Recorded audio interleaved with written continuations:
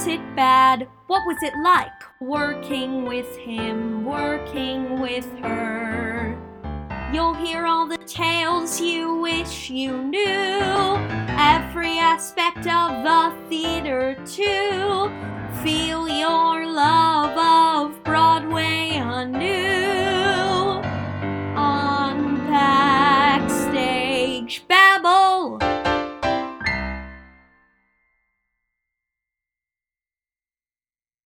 Hi, this is Charles Kirsch, and welcome to Backstage Babble. Backstage Babble is a podcast interviewing professionals in the theater industry about themselves, their careers, and the people they've worked with along the way. And today I am so happy to welcome my guest, Tony-nominated actor and director Gabriel Bari.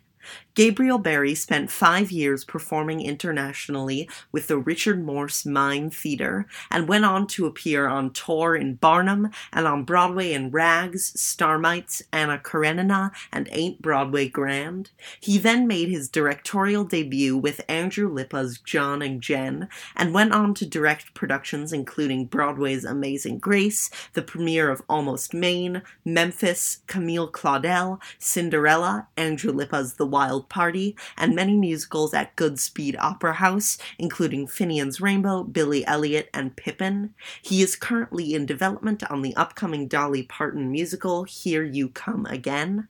He is also directing the December 12th concert of Your Own Thing at Symphony Space, which will benefit the Red Bull Theater and feature previous guests Leslie Margarita, Tova Feldshuh, Ken Page, and more. You won't want to miss that concert, so make sure to check the episode description for a link to buy tickets. And now, without further ado, here's Gabriel Bari. Well, I'd love to start by asking you, how did you first become interested in theater? Oh, in theater in general. Wow, we're going way back there.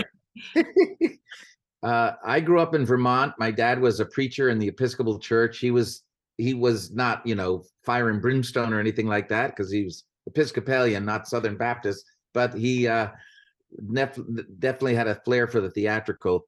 So I think I got it from him. Moved around a lot growing up, so I always learned that becoming a class clown was a quick way to make friends. So I learned that through humor, I was able to make friends more quickly. And then I worked in high school years. I just got really interested in drama, and I would be skiing on the weekends in Vermont and during the weeks when I could. But my passion was really doing theater. It was my English teacher in high school that sort of got me interested, and I'm still in touch with him today, happily. And so it started in high school, and then I had a choice about where to go to university, and chose, because I knew I'd never regret it, going to an acting school in New York. So I came to the American Academy of Dramatic Arts here right out of high school, and started working right away as a puppeteer and many other things once I got out of school, and have just made a career in theater since then. I've been directing for about half of the time and acting for about half of the time. Oh, yeah. And did you have that directing instinct early on, or? It's a good question, Charles. I remember I was lucky enough as an actor to work on a lot of new shows and new musicals, especially, but new plays too. And I remember one of the things I would do to keep myself occupied when I was, waiting for my next scene, or to I would observe directors working all the time and learn from them. But I remember sort of having out-of-body experiences and kind of looking down at the rehearsal room or the stage and kind of imagining how I might solve a problem that a director might be facing, or an actor might be facing. And I found myself sort of playing a sort of mental game of sort of what would I do if I were directing, not really consciously thinking that, but just I remember coming up with solutions, and I loved having ideas for directors, whether it had anything to do with my character or my performance or not.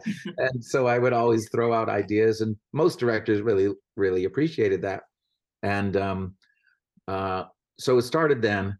And then after working in the business for over 20 years or so as an actor on and off Broadway and touring throughout the world as a performer, I began to realize I knew a little bit more about who I was as a person, and that's when I started feeling like I had something to say as a director, and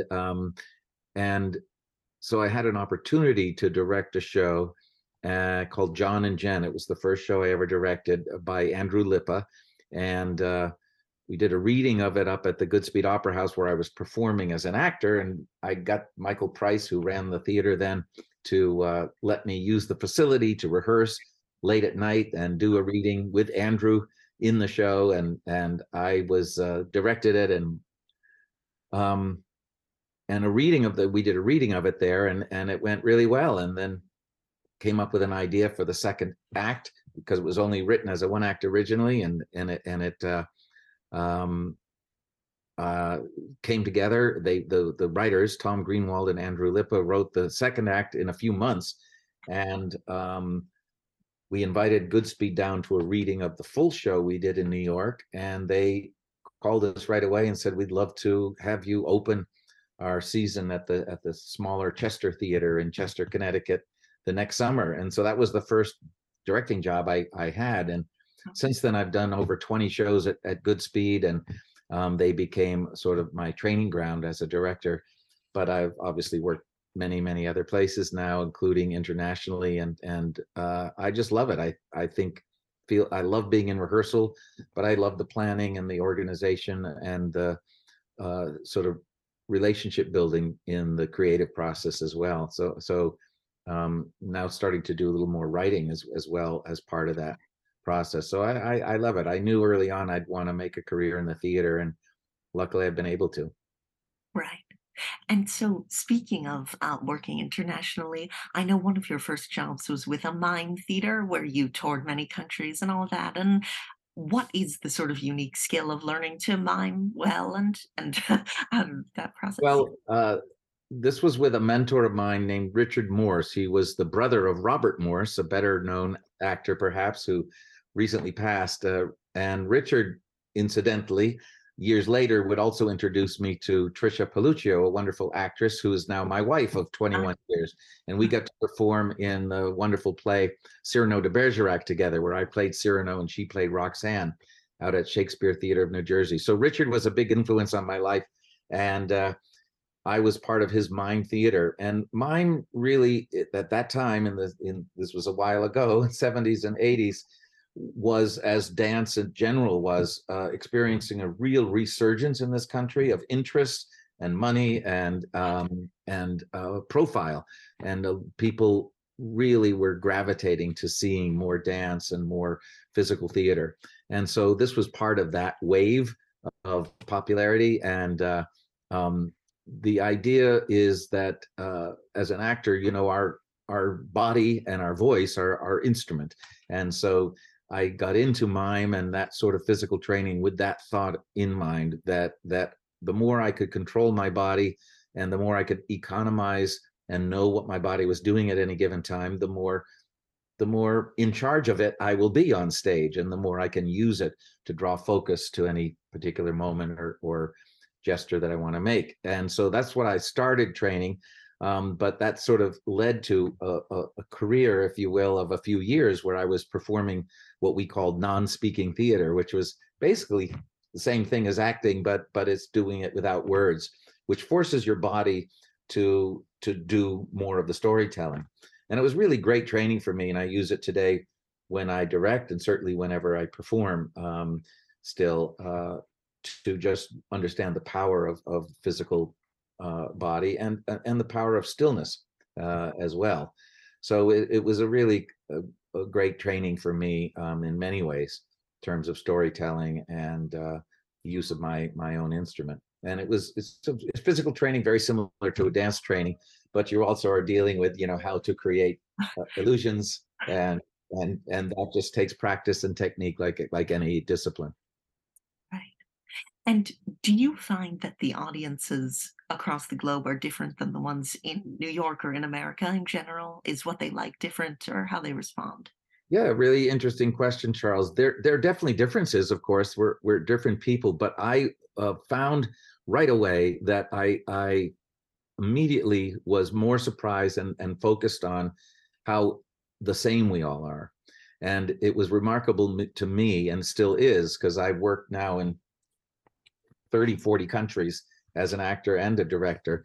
And it's remarkable to me that we could be performing a piece under the stars in Afghanistan, or in Mexico City, or in Seoul, Korea, South Korea, and people will laugh at the same thing. And I found this with mime, where we were not performing non-verbally, so we could go anywhere. But I also now work in all of those countries, doing full-scale musicals, some of them brand new, some of them from Broadway, and they're always in the native language.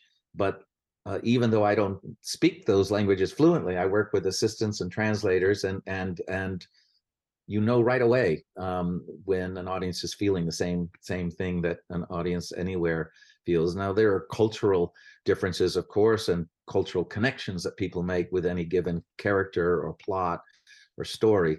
But all in all, the most gratifying and perhaps surprising thing was how much the same we actually are. And that's been actually really rewarding. And one of the things that propels my work in the theater is celebrating that, and how, through entertainment, boundaries and barriers can really, truly be broken down. I don't think it's just hyperbole or Pollyannic to say that. Yeah. And when did you decide to ultimately leave this mime theater and start auditioning for Broadway and all that? It was while I was there. I was there 3 or 4, 5 years or so, and there was a show called Barnum on Broadway at the time, starring Jim Dale, and they were mounting a national tour of the show. And I auditioned. I think I had 6 auditions for it. It was a very rigorous audition process that lasted somewhere around 4 to 6 months, I think. And they were all the auditions were on stage at the St. James Theater. So it was really exciting to me. And I was a non-equity actor at the time because I'd just gotten out of acting school.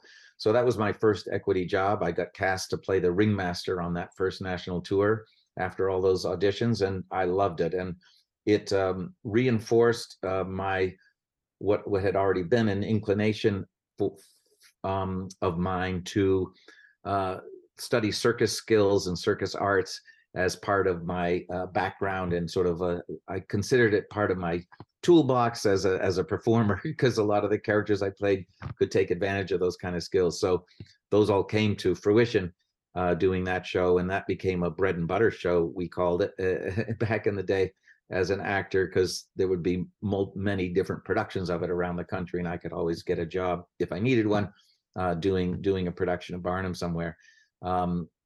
There's been talk more recently about revivals of the show, and I'd love to do one someday as a director now, because I feel like it's a really wonderful piece, beautiful score by Cy Coleman, and that was my my emergence into, again, as we called it, the speaking theater, and my first equity job. So I started working after that, doing Shakespeare as well as new musicals and new plays on and off Broadway, as well as touring and regional theater. And if you were to direct a revival of Barnum today, which I would love to see, are there any changes that you would want to make from the way that it was originally done? Or well, I don't want to direct any show that's been done before without some new approach to it. Now, not necessarily an arbitrarily new approach, but I'd want to look at what the show means to people today, how we relate to Barnum and the person and the personality of Barnum.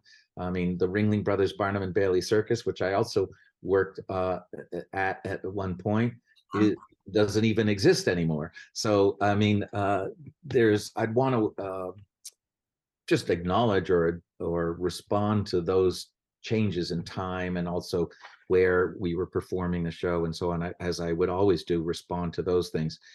And the Joe Layton directed the original show, and I thought his approach to it with David Mitchell as the set designer was just stupendous. So I don't think that can necessarily be improved on, but I wouldn't seek to improve it, nor would I seek to reproduce it, because to me, that doesn't hold much excitement to me as a director to do something as a museum piece. While I would certainly enjoy that if that were my assignment, but I would try to find a new way to do it. either more contemporary sort of approach to the scenery. I don't want to look at the text to really see what it means today and what this relationship represents between Charity and P.T. Barnum, which a lot of the show focused on their romance and their sort of opposites attract couple. So I'd want to look at that and see what I could bring to that from my own life and from what's happening around me. And there's an element of that show that I'd want to explore even further, which is the use of actor musicians, which has become more and more common in theater for financial reasons. But I'd want to explore it even more as a kind of core notion. I'd be curious to do Barnum with as small a cast as possible. It would be really fun for me to do that. I'm not saying 2 people, but I think having a chamber version of that show would be really fun to do, very possible to do, and really interesting. So that would be one example of how I'd be interested in approaching that show. And to speak of a slightly smaller show you did, was The Baker's Wife after that as an actor? Oh, yeah. And what was it like to work with Stephen Schwartz directing it after having written it? And Yeah, well, Baker's Wife is a beautiful musical, I think, and it's very unique in that there's been no ever that I know of a commercial production of the show in New York City. We did one of the first shows, if not the first, sort of professional production of the show in New York, which was done under the auspices of the York Theater Company. And Lynn Taylor Corbett actually directed that, but Stephen was very, very involved. And or actually, Stephen, maybe he did direct it and Lynn did the choreography. That might have been it. Anyway, it was a really interesting production. I played the priest in that production, and I loved the show, and I loved working with Stephen. I think that was my first time working with him, and we've stayed friends and close contacts since then. And I got to be my first Broadway show as an actor was in the original cast of Rags, which Stephen wrote the lyrics to, and I went on to finally direct a production of Rags just a couple years ago at NYU that Stephen became a part of, and we did some rewrites with Stephen around, and then I was also able to co-conceive with Stephen a show called Magic to Do, which we is still running on 3 cruise ships right now. That's a review of his music all combined with magic, and framing each song in a new context that involved using magic and illusions. So I've had a lot of great experiences with him, and he's a remarkable man and a huge asset to the entertainment industry in general, not just for the work he's contributed to it and his amazing profile of a portfolio of work, but his accessibility to people young and old, experienced and inexperienced, and his willingness to share his experiences, is unsurpassed. So that was a really great experience, and I loved the score to that. And every score Stephen does, I love, but his music in that particular show is beyond captivating. It's really haunting. Oh yeah, I actually got to see that production of Rags, and I loved it. Thank you for coming to see that. Yeah, well, my goal there, you saw we had a beautiful orchestra, and Charles Strauss came down to the orchestra read of that, and it was such a joy to me to sit next to him and just listen and watch him listen to his beautiful score performed quite beautifully by that semi-professional and student-based graduate student-based orchestra. They did a beautiful job. So my mission with that was to use as many people as possible, which was really fun to do with that show, and really focus on the immigrant experience. And to do that show, as I hope you appreciated too, across the street from the Triangle Shirt Factory, which the building of which is still there. This was literally a block from there that we performed the show, and that was very moving to me. And I think Stephen, and to be right close to Hester Street and all those streets where the Jewish immigrant experience sort of made its base, was really really stirring for me. I thought that was really a cool aspect of that production that you saw. Definitely. And having been, as you said, of course, part of the original Broadway production, what do you think made it unable to succeed originally? And It's funny, I was talking about that show this morning at another meeting. Just we happened to be talking about it. Because somebody had been at the final no, this was an assistant of mine who had heard about the final performance of Rags, or the final closing weekend of Rags. I mean, in a nutshell, the show just hit a huge, what's the best way to call it, speed bump, I guess you'd call it, in the rehearsal for the Broadway production. They hired a woman named Joan Micklin Silver, who directed the quite beautiful movie, stirring movie called Hester Street, about the Jewish immigrant experience. The movie was made in the 60s, and it certainly made her somewhat of an authority on telling a story about the Jewish immigrant experience, which is what Rags was about. But she was not an authority on doing a musical as a director. And so they let her go after the first couple of weeks of rehearsal. And so Stephen and Charles Strauss were directing the show, basically, up in Boston, where we did our out-of-town tryout at the Shubert Theater. We were there for 3 months, and we were working on the show every single day, and they were paying us overtime to do so. And I was very excited about it. I was a pretty young guy at the time, and some of the more seasoned actors were kind of like, oh no, this is really tough. They brought many directors, well-known and less well-known directors, up to see who was going to take over the directorship of the show. There was no director listed in the program up in Boston, which was really fun and interesting. And Charles and Stephen did great, but they didn't present one cohesive direction. Of course, some of the direction had been inherited by Joan, because by the time we start rehearsal for a Broadway show, as you know, many decisions have already been made, such as the set, the costume design, and those things don't happen as you're in rehearsal. They happen months of planning beforehand. So that physical production was already inherited, and they had some beautiful, wonderfully talented artists doing the physical production of the show. But all in all, there was a gentleman named Gene Saks, who had been best known for directing all of the Neil Simon plays, but had also never done a musical before. Lord knows why they chose Gene Saks to direct the musical when they just fired somebody because they hadn't directed a musical before. And it's not that he did a particularly bad job, but there was only a few weeks left of previews in New York to rehearse the show. They'd also replaced the choreographer along the way and others. And so, to answer your question, the reason the show couldn't run longer or somehow squeeze out a longer run is they had no money left. They spent every cent they had getting to opening night in New York. They had no reserves. And as you know, if there's anything less than a glowing review back then, at least, you had to, and you didn't have a star that was selling tickets on their own, you really depended on those reviews to get people in the door. And we had certainly a glowing star in Teresa Stratas in the lead role, but nobody knew who she was in the theater. And her opera fans were not interested in seeing her in a musical, which was something I don't think they calculated on. So it was really just tough. They didn't have enough of an advance to pay the bills and keep going. So the show closed after 4 performances once we opened in New York. And I was part of the parade that went down Broadway. I was retelling somebody just today.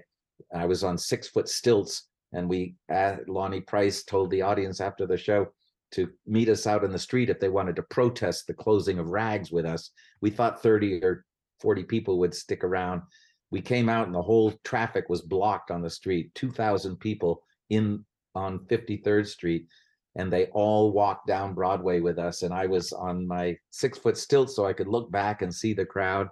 And it was very moving, if not a little naive, to think you could have stopped the closing of a show. But, when you're it's not even when you're young and innocent. It's when you give yourself the way people do in the theater. You don't want to believe that it can close if people really want it to stay open, and if audiences are reacting to the show the way they did. Rags, and for good reason. It's a glorious score, again, a story that needed to be told. So anyway, that it was sweet though that we thought it would make a difference.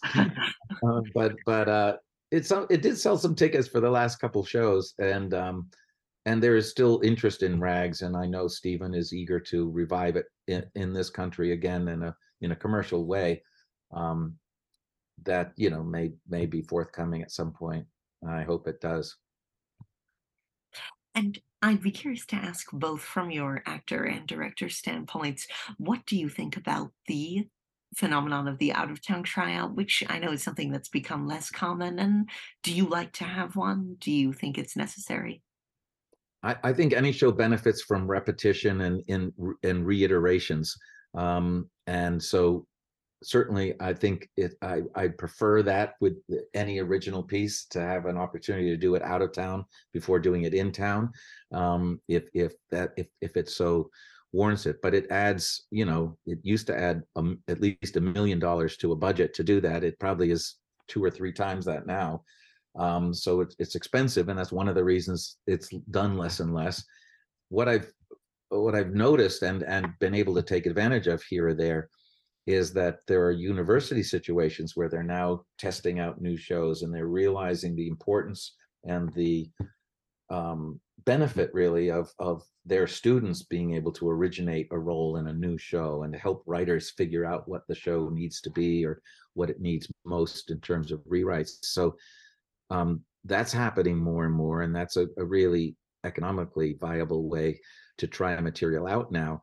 Now that's not a commercial venture, obviously, but a lot of productions have been investing in university or regional theater productions of shows that have now become or started to replace the out of town tryout. But that they still exist. It just depends. Each show has its own journey, as you know, and some shows, if they're together enough and can avoid that step, I wouldn't hold that against them. I have a smaller show that I'm a co-author of now and also directed and choreographed, called Here You Come Again, that is playing in regional theaters around the country now. And I can tell you that every production is going to be slightly different, because we're learning every time we do the show, at every performance, but every iteration or every production we're doing, we're learning about it and rewriting the show before the next one.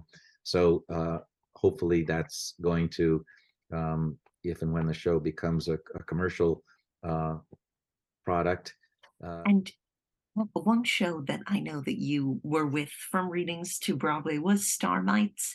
And what were some of the changes that were made to that show during the process? Oh gosh, that was so many years ago. And yes, I was part of readings of that and a workshop production of it. The show, certainly went through changes. I know Barry Ross, who wrote the book, music, and lyrics of that show, brought on Stuart Ross, who's still a very close friend, who created Forever Plaid, which I was also in the original cast of. And Stuart punched up a lot of the jokes and humor in the show, in the dialogue. And Barry kept writing great songs. So it also underwent changes, of course. It was a completely original musical. So Barry could sort of take the story where he wanted to go with it, and I thought it was a really wonderfully successful allegory with a female protagonist, superhero character, which in itself was, I guess, a little ahead of his time. But that show was one of the most produced in schools and amateur circuits for years, after it played on Broadway, only to be replaced by another show I directed the original production of, Almost Maine, which for years got produced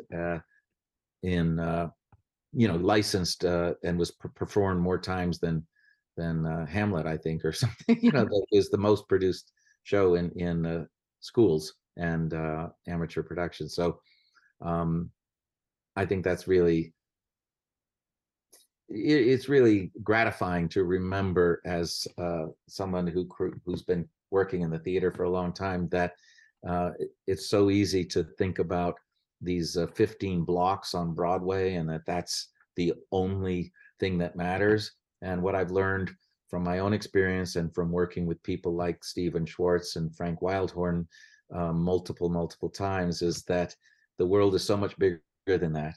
And it's so much bigger than these 15 blocks.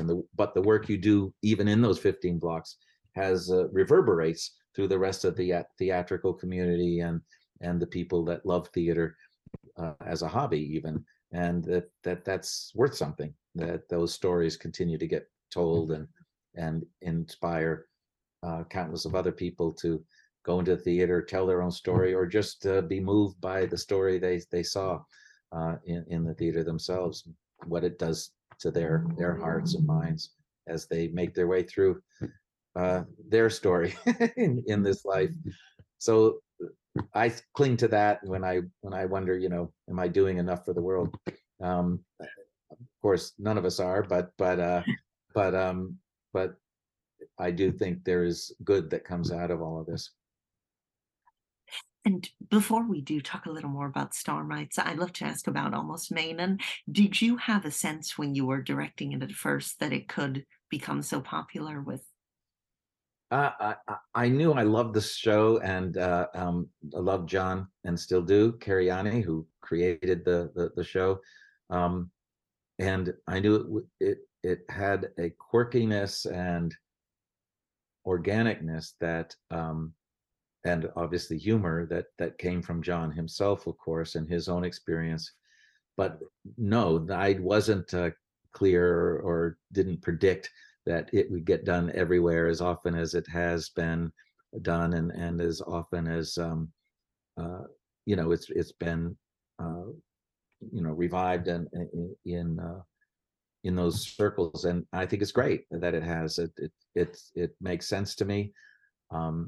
And I think it's a testament to John really writing about real people and sort of the real quirkiness of life itself, and the sort of almost nature of life that these characters certainly felt. And I remember helping him come up with the title for the show, and we kept talking about, like, what are these plays about? And I was saying they're on the verge of change. All of these people and characters are on the verge of change, just like the town itself is on the verge of Canada.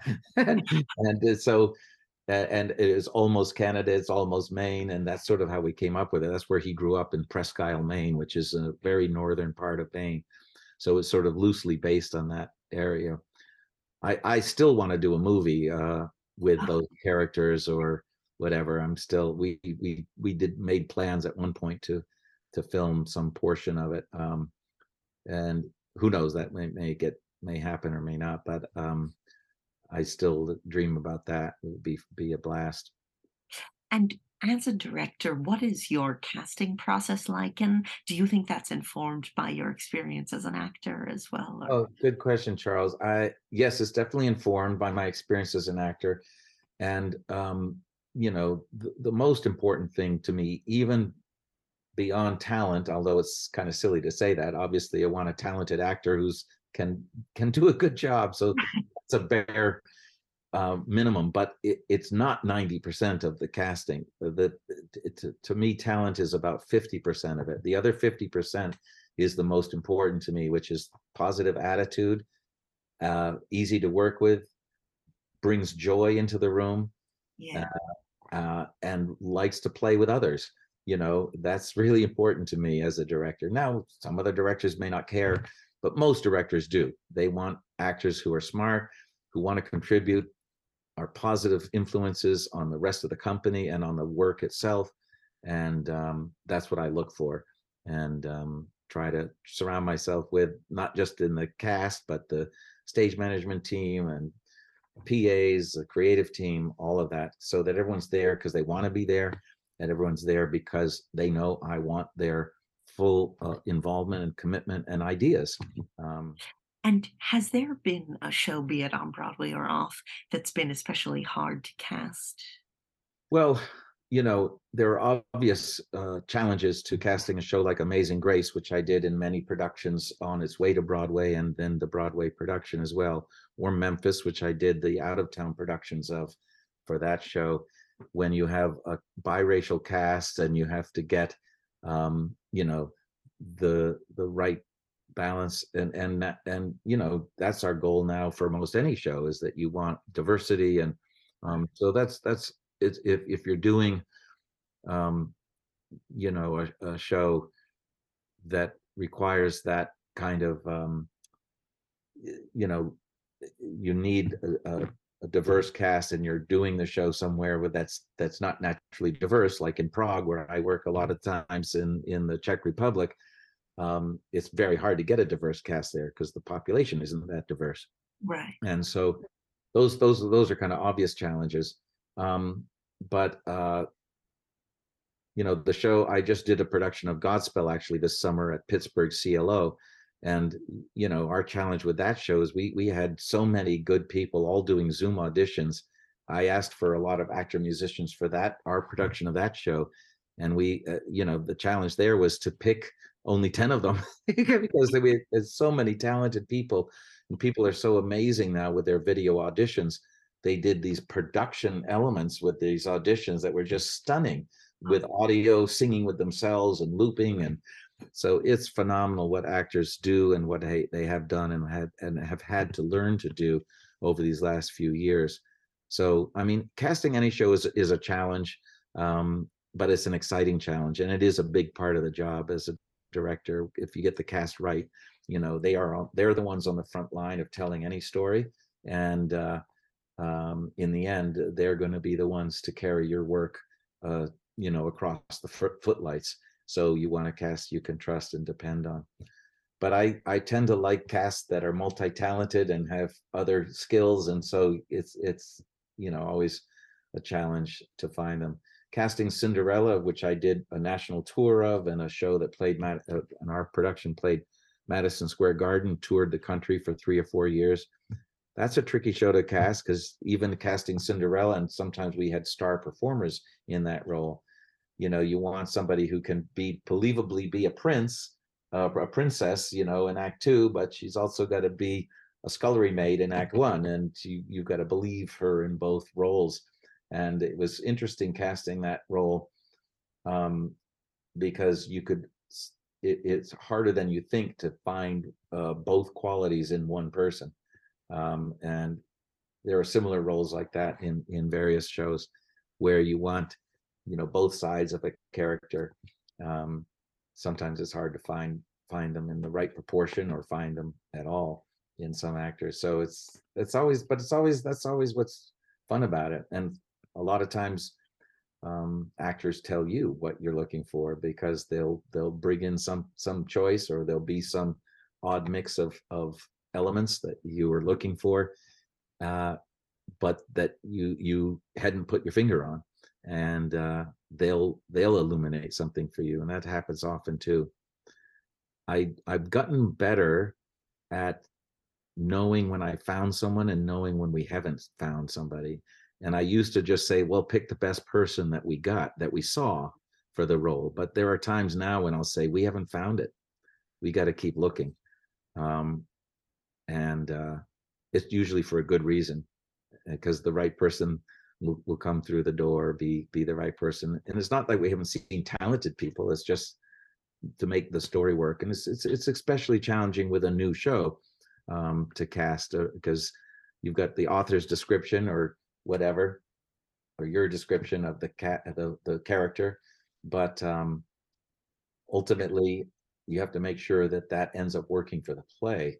And sometimes characters change to as you realize what the play needs.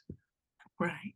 I just changed in Here You Come Again. We just changed one of the offstage characters. You only hear this character, but it's still a very important character in the show. And we changed his character completely between one of our out of town, one of our regional theaters and the second one. Instead of being, a really nice guy. We made him kind of a narcissist, between the two productions, and it affected the audience's relationship to the other character in the relationship who is on stage. And it was really interesting study in, casting, in this case, a voiceover. And I'd love to ask you about two great directors that you worked with before, of course, becoming a great director yourself, which were Hal Prince on The Petrified Prince and also Theodore Mann on Anna Karenina. Oh, wow. Good choices. Well, Hal Prince was an amazing man, as you well know, certainly an amazing force in the American theater and American musical theater, especially. And he was an amazing man to watch work in the rehearsal room. He had a lot of personal charisma himself. I don't know if you ever met him, but certainly anyone who has would attest to that. So you're drawn to everything he's saying, not just because of his long, resume and success rate, but and he's had plenty of failures he's very proud to talk about too, which was also kind of moving about him. He was really interesting to watch.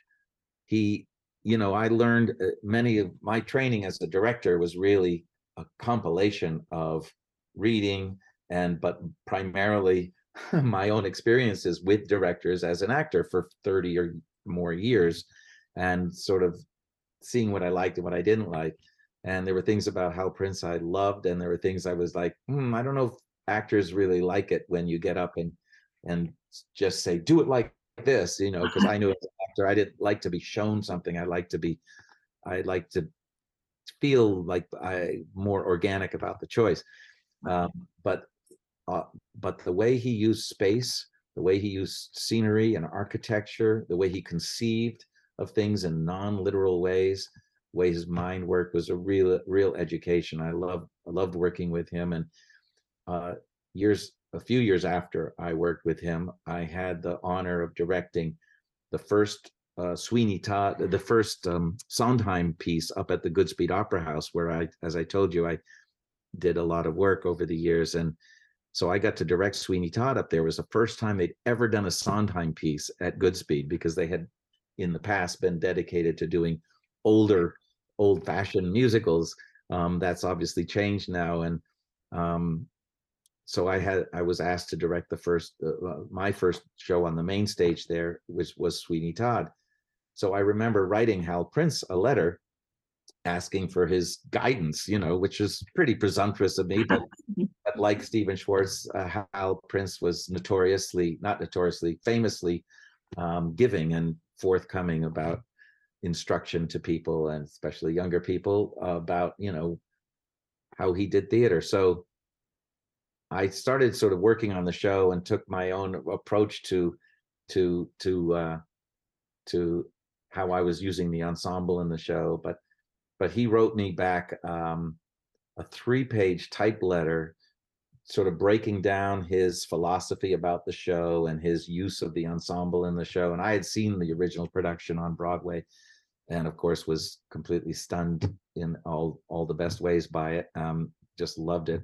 And I still consider it one of my favorite musicals in terms of the writing, for sure. And so my point is that he was extremely giving and influential on me, and again forthcoming, like he was with so many people, about how he thought about things. And I thought that was really moving. Ted Mann, I remember as being a little bit more removed, and this may have been where he was in his career or period in life, but still a wonderfully intellectual guy who very smart. And we were working on a very challenging show, a musical based on Anna Karenina, the novel, which is a very dark Russian story. And he worked with another very seasoned choreographer, Pat Birch, on that production. And it was really fascinating to me to watch how spontaneous they were in the room. And I would have had to force myself to be that spontaneous. I would prefer to have things planned out, at least till you get in the room, then be ready to throw things out. And I've gotten much better and more willing to do that over the years for sure. But they would sometimes really be making stuff up on the spot. And I was kind of like, wow, you can do that, I guess. But what they came up with, I thought, made the show work. It was very organic, and you didn't see, in a good, in many ways, being a good director is being invisible. And when somebody's watching a show, you're not supposed to be necessarily aware of the direction. You should be letting, you should just be, absorbing, listening to, feeling the story. And, I have to remind myself sometimes of that. And I know there are other directors that I observe who feels like they should remind themselves of it too sometimes if you're trying to. So I appreciated that about Ted Mann, that he didn't try to make it his own statement on the show. He just tried to stay true to the material. And that's my recollection of what he was successful in doing. And the other show that you performed in on Broadway that we haven't mentioned yet is Ain't Broadway Grand? And Oh my Lord. right. And I would be curious to ask you a similar question about Rags, as in, what do you think made that unable to be as successful? It's hard to know. I mean, it was so traditional that I feel like I don't think yeah, Broadway was grand, but what is it going to be now? You know what I mean? It felt like it was a little stuck in the past. And that's partly because Mitch Lee, who wrote the show and was a very talented composer, was not that talented a director, or that, in my opinion. And while his name was not on the show as a director, he basically directed it and hired somebody who just had to step out of the way and sort of let him do most of the work. So it was kind of uncomfortable situation to be in the rehearsal room with that situation. Although, again, I respected Mitch Lee and still do, and his work, certainly Man of La Mancha and even the score of that show were extremely just amazing. But I think he got in his own way in some ways with that production, in my opinion. The show had remarkable choreography by Randy Skinner, one of the best dancing ensembles that I was not a part of on Broadway at the time, for sure, and some remarkable choreography and again, beautiful physical production. So there was so much good in it, but I think in the end, it wasn't cutting any new territory for itself. And so it may have been appetite for the audience of the audience at that time for that type of show. Hard to know exactly, but those are certainly some of the obstacles that the show faced. And I would love to now ask you about a show that you directed, which has become a big cult hit and fan favorite, which is The Wild Party. And how did this first come into your life? Well, Andrew Lippa, as I mentioned earlier, wrote John and Jen, which was the first show I ever directed. So when he had a sketch of an idea for The Wild Party, I very luckily was one of the first people, not first people, but as you know, once they had a script together, I was I believe one of the first people he approached about directing a reading of it at the Eugene O'Neill Theater Center. And I did, and we had a fantastic cast, including Kristen Chenoweth, who Andrew had started her career with You're a Good Man, Charlie Brown, where she played Sally to unanimously rave reviews. And so we had a great cast for the show at the Eugene O'Neill, and I was fortunate enough to be asked to continue with the project. We did a workshop under the auspices of Manhattan Theater Club a year or two later, and then in 1999 did a full production also at Manhattan Theater Club at City Center. And it was just a great experience. I think the show was that production was still one of the high points of my my own career and artistic experiences. And it's because we had an amazing team, as always. And I think it was such a well-timed story for 1999 in New York City, the turn of the century, time that paralleled the 1920s, in which the story took place in really unique and surprising ways, and a story that did feel somehow forward moving, like a new kind of musical in a way. So I was proud to be a part of that, and still am, and have many fun stories and anecdotes from the creative process, which I still treasure to this day. Oh, yeah. And it was a show that, as you were saying, was so timely that there were, in fact, two different versions. Yeah, sure was, and that's the main reason our show did not. We were very, very close to moving our show to a Broadway theater. It happened to be that the available theater that we would have gone into, and we drew up new plans, and we did I think Jeffrey and Kevin, the two commercial producers, paid $35,000 or $40,000 for a photo shoot that was really extravagant but fun, and all to anticipate a Broadway transfer of the show. But we would have been playing right across the street from the other show, which transferred to Broadway from the Public Theater. And the idea of two shows called The Wild Party, neither of us wanted to back down from using the original title. So we were already getting, I was told, accidental business from the other, or they were getting accidental business from our show, was the way it was told to me. So, the prospects of that from the producerial perspective was not very attractive to them. And so I think in the end, they made a tough but educated decision to not risk it, which is too bad, obviously, because we all would have loved that opportunity. And the other show ended up closing a month or so later anyway.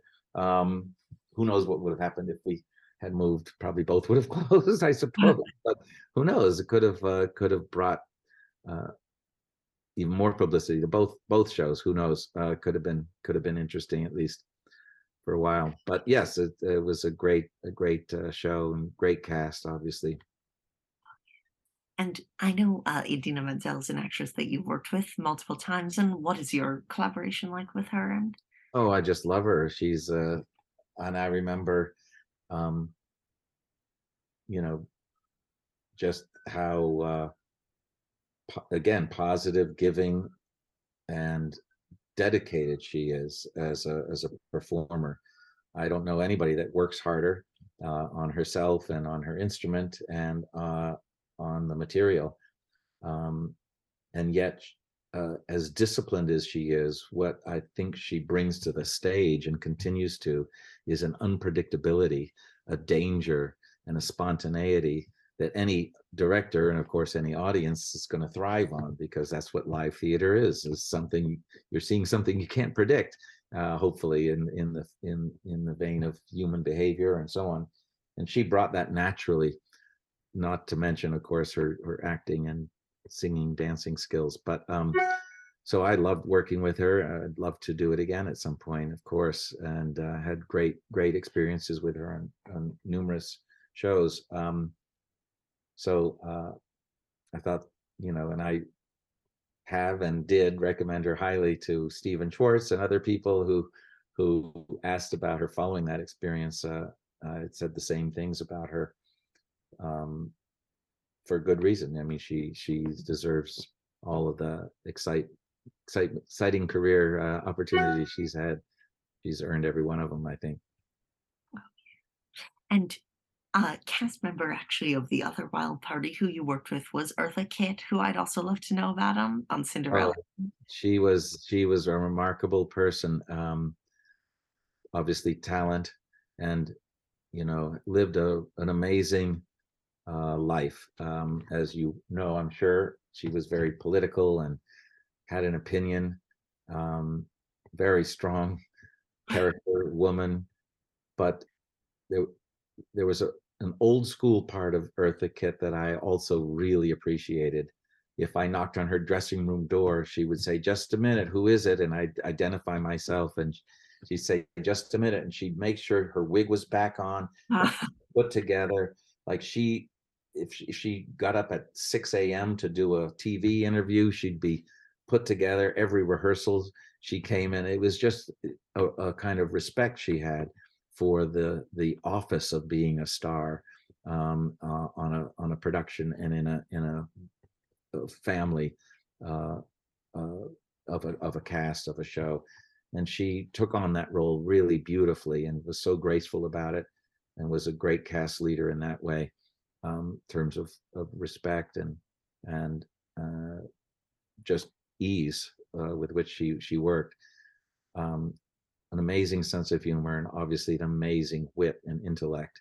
And just talking to her was not just entertaining, especially when hearing stories about her days in politics and Washington and all of that, but they were they were exercises really in how social theater should be, and how the opportunities that theater and entertainers and entertainment has to color and contribute to a social discourse. And she was a great example of that. But again, nobody worked harder, and she loved almonds. My wife has an almond farm in California, my in-laws. So we would always bring her these big bags of almonds, because she sometimes would eat like 3 almonds a day or something. So she was very disciplined in terms of that too. Amazing. So she was a great, also a great influence, just in terms of the joy she brought to people, and that she herself, I felt, experienced when in taking advantage of every day of her life. A show that I know you were involved in that didn't actually get past the developmental stages was The Skin of Our Teeth, Kander and Ebb's musical version. And so what was that sort of like for those who don't know it? Well, it was an honor, of course, to work with John and Fred, and it was one of Fred's last efforts as a writer. And we did have a full production of the show, actually, with Eartha Kitt in the role of the fortune teller at Westport Playhouse. And Chris Catelli did the choreography, and I directed it. And we had Shuler Hensley playing the lead, playing George Antrobus, and it was a great cast and a great production. I thought it's just a tricky relationship audiences have with the source material. The play Skin of Our Teeth by Thornton Wilder is an American classic, and it won the Pulitzer Prize, I believe. I could be wrong, but I think it did. And as you know, it received a revival this year at Lincoln Center. I love the play, but there are a lot of people who really don't get it, like it. And so people's relationship to the musical was very similar. They're some didn't get it, some of us thought it was just too wacky or whatever. But I loved it.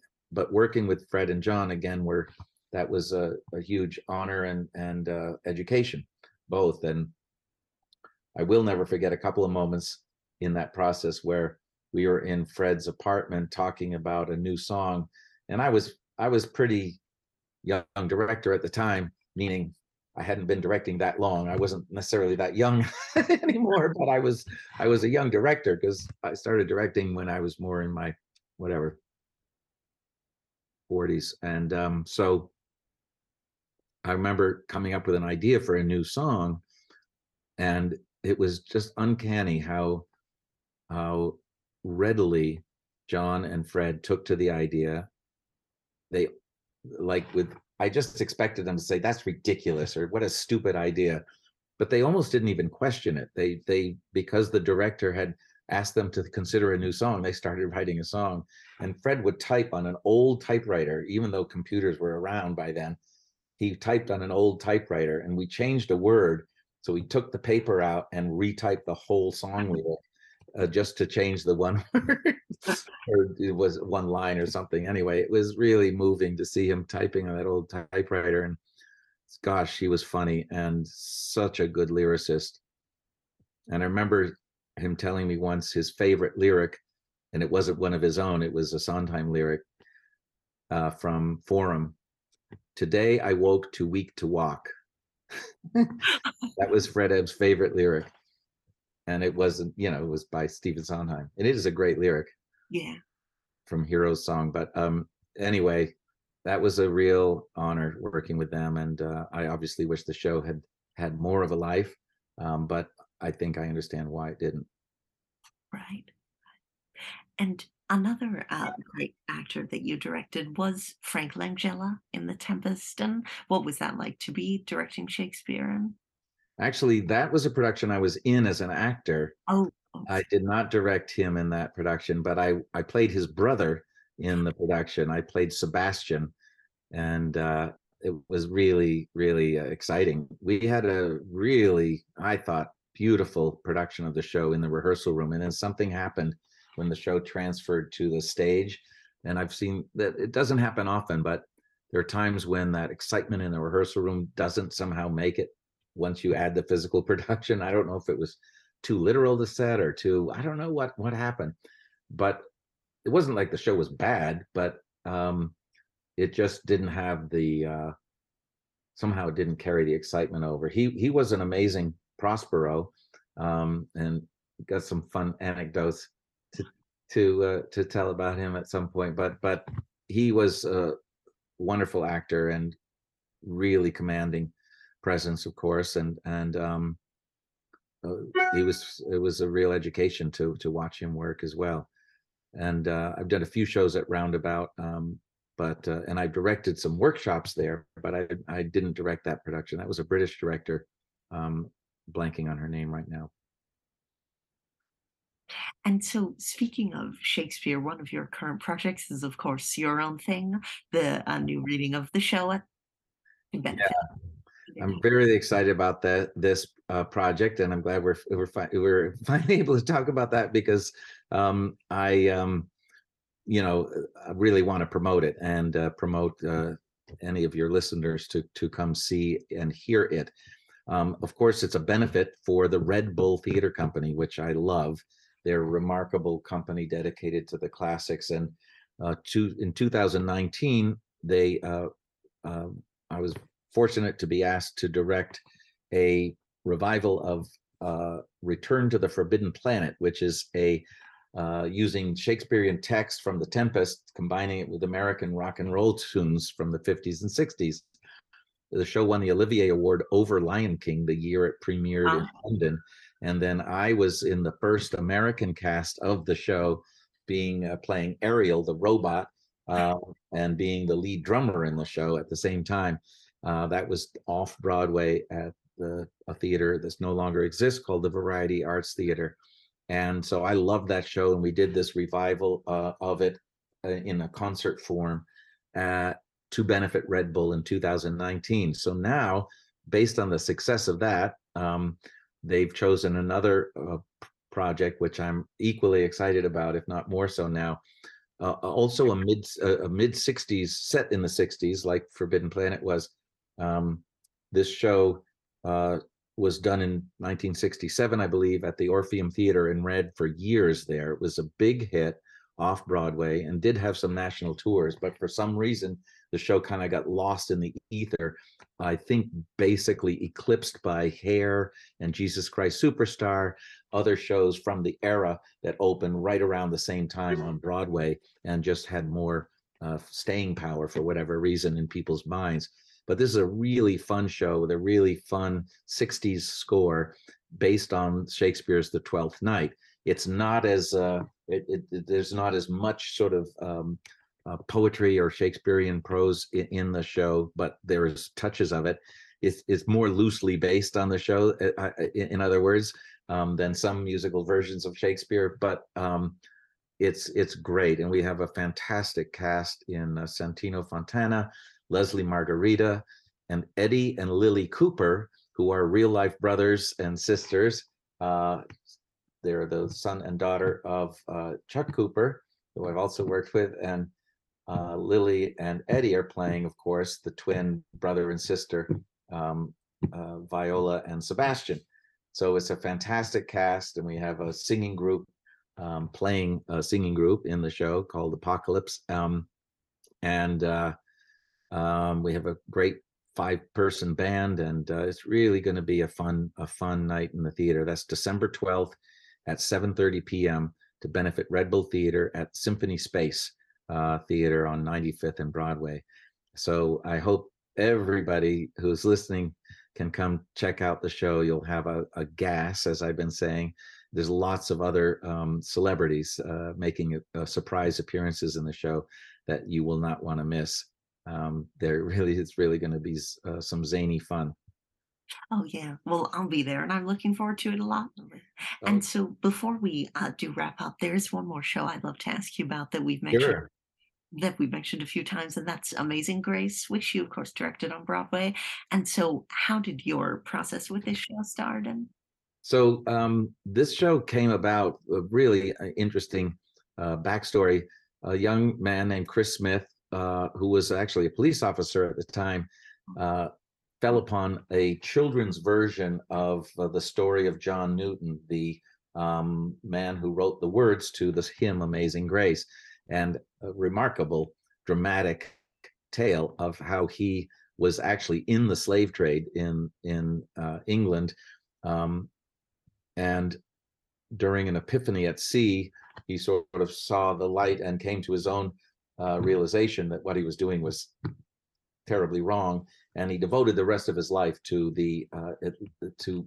outlawing slavery, which only months before he died, when he was 80, Parliament finally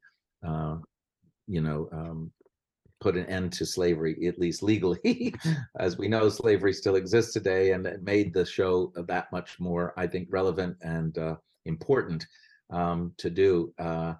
And obviously it was a very dramatic and moving story, and it was remarkably important, that we had a cast that was all on board with telling the story, and it was very sensitive material even then to bring to light, dealing with slavery and the slave triangle. And there have been a lot of shows dealing with race, of course, that take place often in the late 20th century. But this was a show that took place in the 16th century, and there hadn't been a lot of those, and certainly not a lot of musicals about him. So it was a really remarkable experience in every way. And I was very grateful that Carolyn Rossi Copeland, who was the commercial producer of the show and had produced John and Jen way back, my first show off Broadway, that she came back into my life in a major way by sharing the script with me in very, very early stages. And she said, I want to do this, but I want you to direct it, and I want to go through this with you. And it started a 8-year process or so, where we did the routine of readings and workshops, and we did an out-of-town tryout at the Goodspeed Opera House in a full production, and then we mounted the rest of the financing to do a Broadway show, and did our out-of-town production in Chicago, and then opened on Broadway, and it was just a remarkable experience. We opened the same summer that Hamilton did. So it was a little harder to get attention after that happened, but but again, it was really remarkable to sort of feel and see an audience's reaction to the show, which was quite cathartic, I thought, and even to our surprise. And we did other productions of the show, national tour, and a production down in Washington, D.C. that sat there for a while. So we were really, really grateful for that opportunity. And it again is one of the high points of my career so far.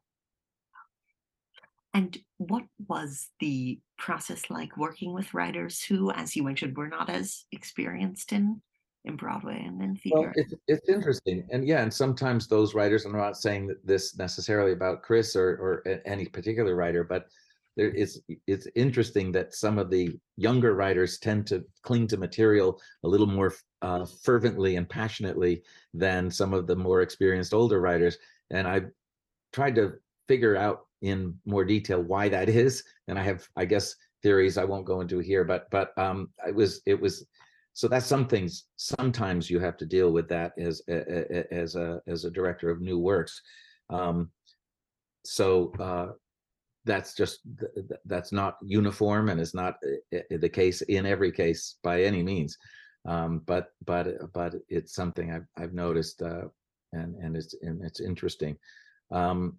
Most of the time, and certainly this was the case in Amazing Grace, Chris was more than open to input from me, and he had a co-author, Arthur Jerome, who had spent decades in the theater, who sadly just passed last year. And he was a brilliant playwright, brilliant mind, and a brilliant diplomat. And Chris was like a sponge, and he just loved absorbing stuff from Arthur and from me. But he also had his own vision for the show, which I applauded, obviously, and got on board with, obviously, because that's my job as a director. And I really proud of Chris and the steps he took with the show, and the trust that he put in me and Arthur to help him make them. And to bring us up sort of to the present day, what was the experience of the quarantine like for you, both personally and professionally, and all that? Well, really good question as well. And I have to say it was it was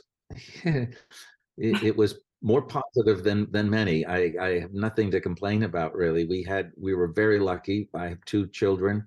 My wife and I sort of saw the writing on the walls some earlier than some, and my wife certainly did. I was saying, "Oh, I've got a workshop happening next week," and she said, "I'm buying plane tickets to go home to California. I don't know how long we're going to be there," but this was before Broadway closed down. I said, "Okay." Sure enough, within the next 2 days, everything was shutting down. We took a plane out to California, and my in-laws had a cabin they had built in the middle of nowhere for just such a time this. And so we quarantined in that cabin for 4 or 5 months, and we would take once we'd gone through the quarantine process, we'd stay within our bubble, but we'd go to their farm an hour and a half, 2 hours away to get supplies. There was no washing machine or dryer or stuff like that, so it was really kind of fun, because I, up to that point, had been traveling very often, and sometimes it was not unusual for me to be gone 200 to 225 or 50 days out of the year. And that's not great when you're having kids and you're raising kids. My wife was remarkable dealing with that. So it was nice to be literally segregated from the rest of the world and with each other. And so it was a nice family time. But in addition, there was other work that started cropping up due to COVID in ways. The show I had been working on for 3 years in China got greenlit for full production in China the day Broadway shut down. So I kicked into high gear doing that. So there was many Zoom meetings a week for that show, and I spent then 6 months of that year, 2020 and 2021, in China, doing a full production, where I had to re-quarantine, of course, going in and out of China, sometimes for 4 weeks at a time, stuck in a hotel room. So it had its hardships, but I never complained, because I knew I was one of the rare few that was able to keep working. In addition, I got some writing work that I had never done before, and I'm now much more comfortable proposing myself as a book writer or co-book writer on shows, and have 3 or 4 credits to my name now for doing so, including the show that we won a PPP grant that wouldn't have been there without COVID to write, called Here You Come Again, which is a show where my wife plays Dolly Parton, and there's another actor in the show who plays a guy who's quarantining in the attic of his childhood home in Texas because he's just broken up with a relationship in New York, and he doesn't know what to do with his life. And a terrible thing happens, and he puts his Dolly Parton on record praying in a way for her to help him. and she bursts through a poster that's on the wall in his room and basically has a 2-hour intervention with him, where she puts his life back in order. So it's not about Dolly Parton, but Dolly is the main character in the show, with Kevin. So we wrote the show in a PPP grant, and our lawyer submitted it to Dolly's lawyer. And 6 months later, lo and behold, they write back and said she loves the show, and she gave us the grand rights to all her music. And so we're now doing the show in 7 or 8 different theaters around the country and trying to align things for what's next. So that all came from the COVID experience as well. And my wife, while she was not able to do TV and film, which she's used to doing quite a bit of as an actress, she started focusing on a hobby she had as a kid, doing pressed flower art. And there were many wildfires around us, so she was pricking and pressing flowers, and that's developed into a whole new business for her, in addition to her acting career, which is very busy too. She is got a new brand called Domain of the Flowerings, where she's selling high-end products, whether it's wallpaper, art for your wall, she's getting into all kinds of different applications of her artwork in fashion and so on. So all of this came from this period. So I'd say we were more than lucky in terms of how we've survived it. Our kids, were very adaptable, and it's clear that they prefer in-person experiences. That became clear when they came back to school, especially. So they did great dealing with being online, but we were very lucky to have had all those experiences. And the very last question I'd love to ask you is, with such a great career as an actor and as a director, what advice would you give to somebody just starting out in the theater? Well, I guess the first advice I always give is don't talk about it. Don't worry about it. Don't think about it. Don't dream about it. Just do it. Just get up and make sure you do something every day to further your either instruction or your dreams. And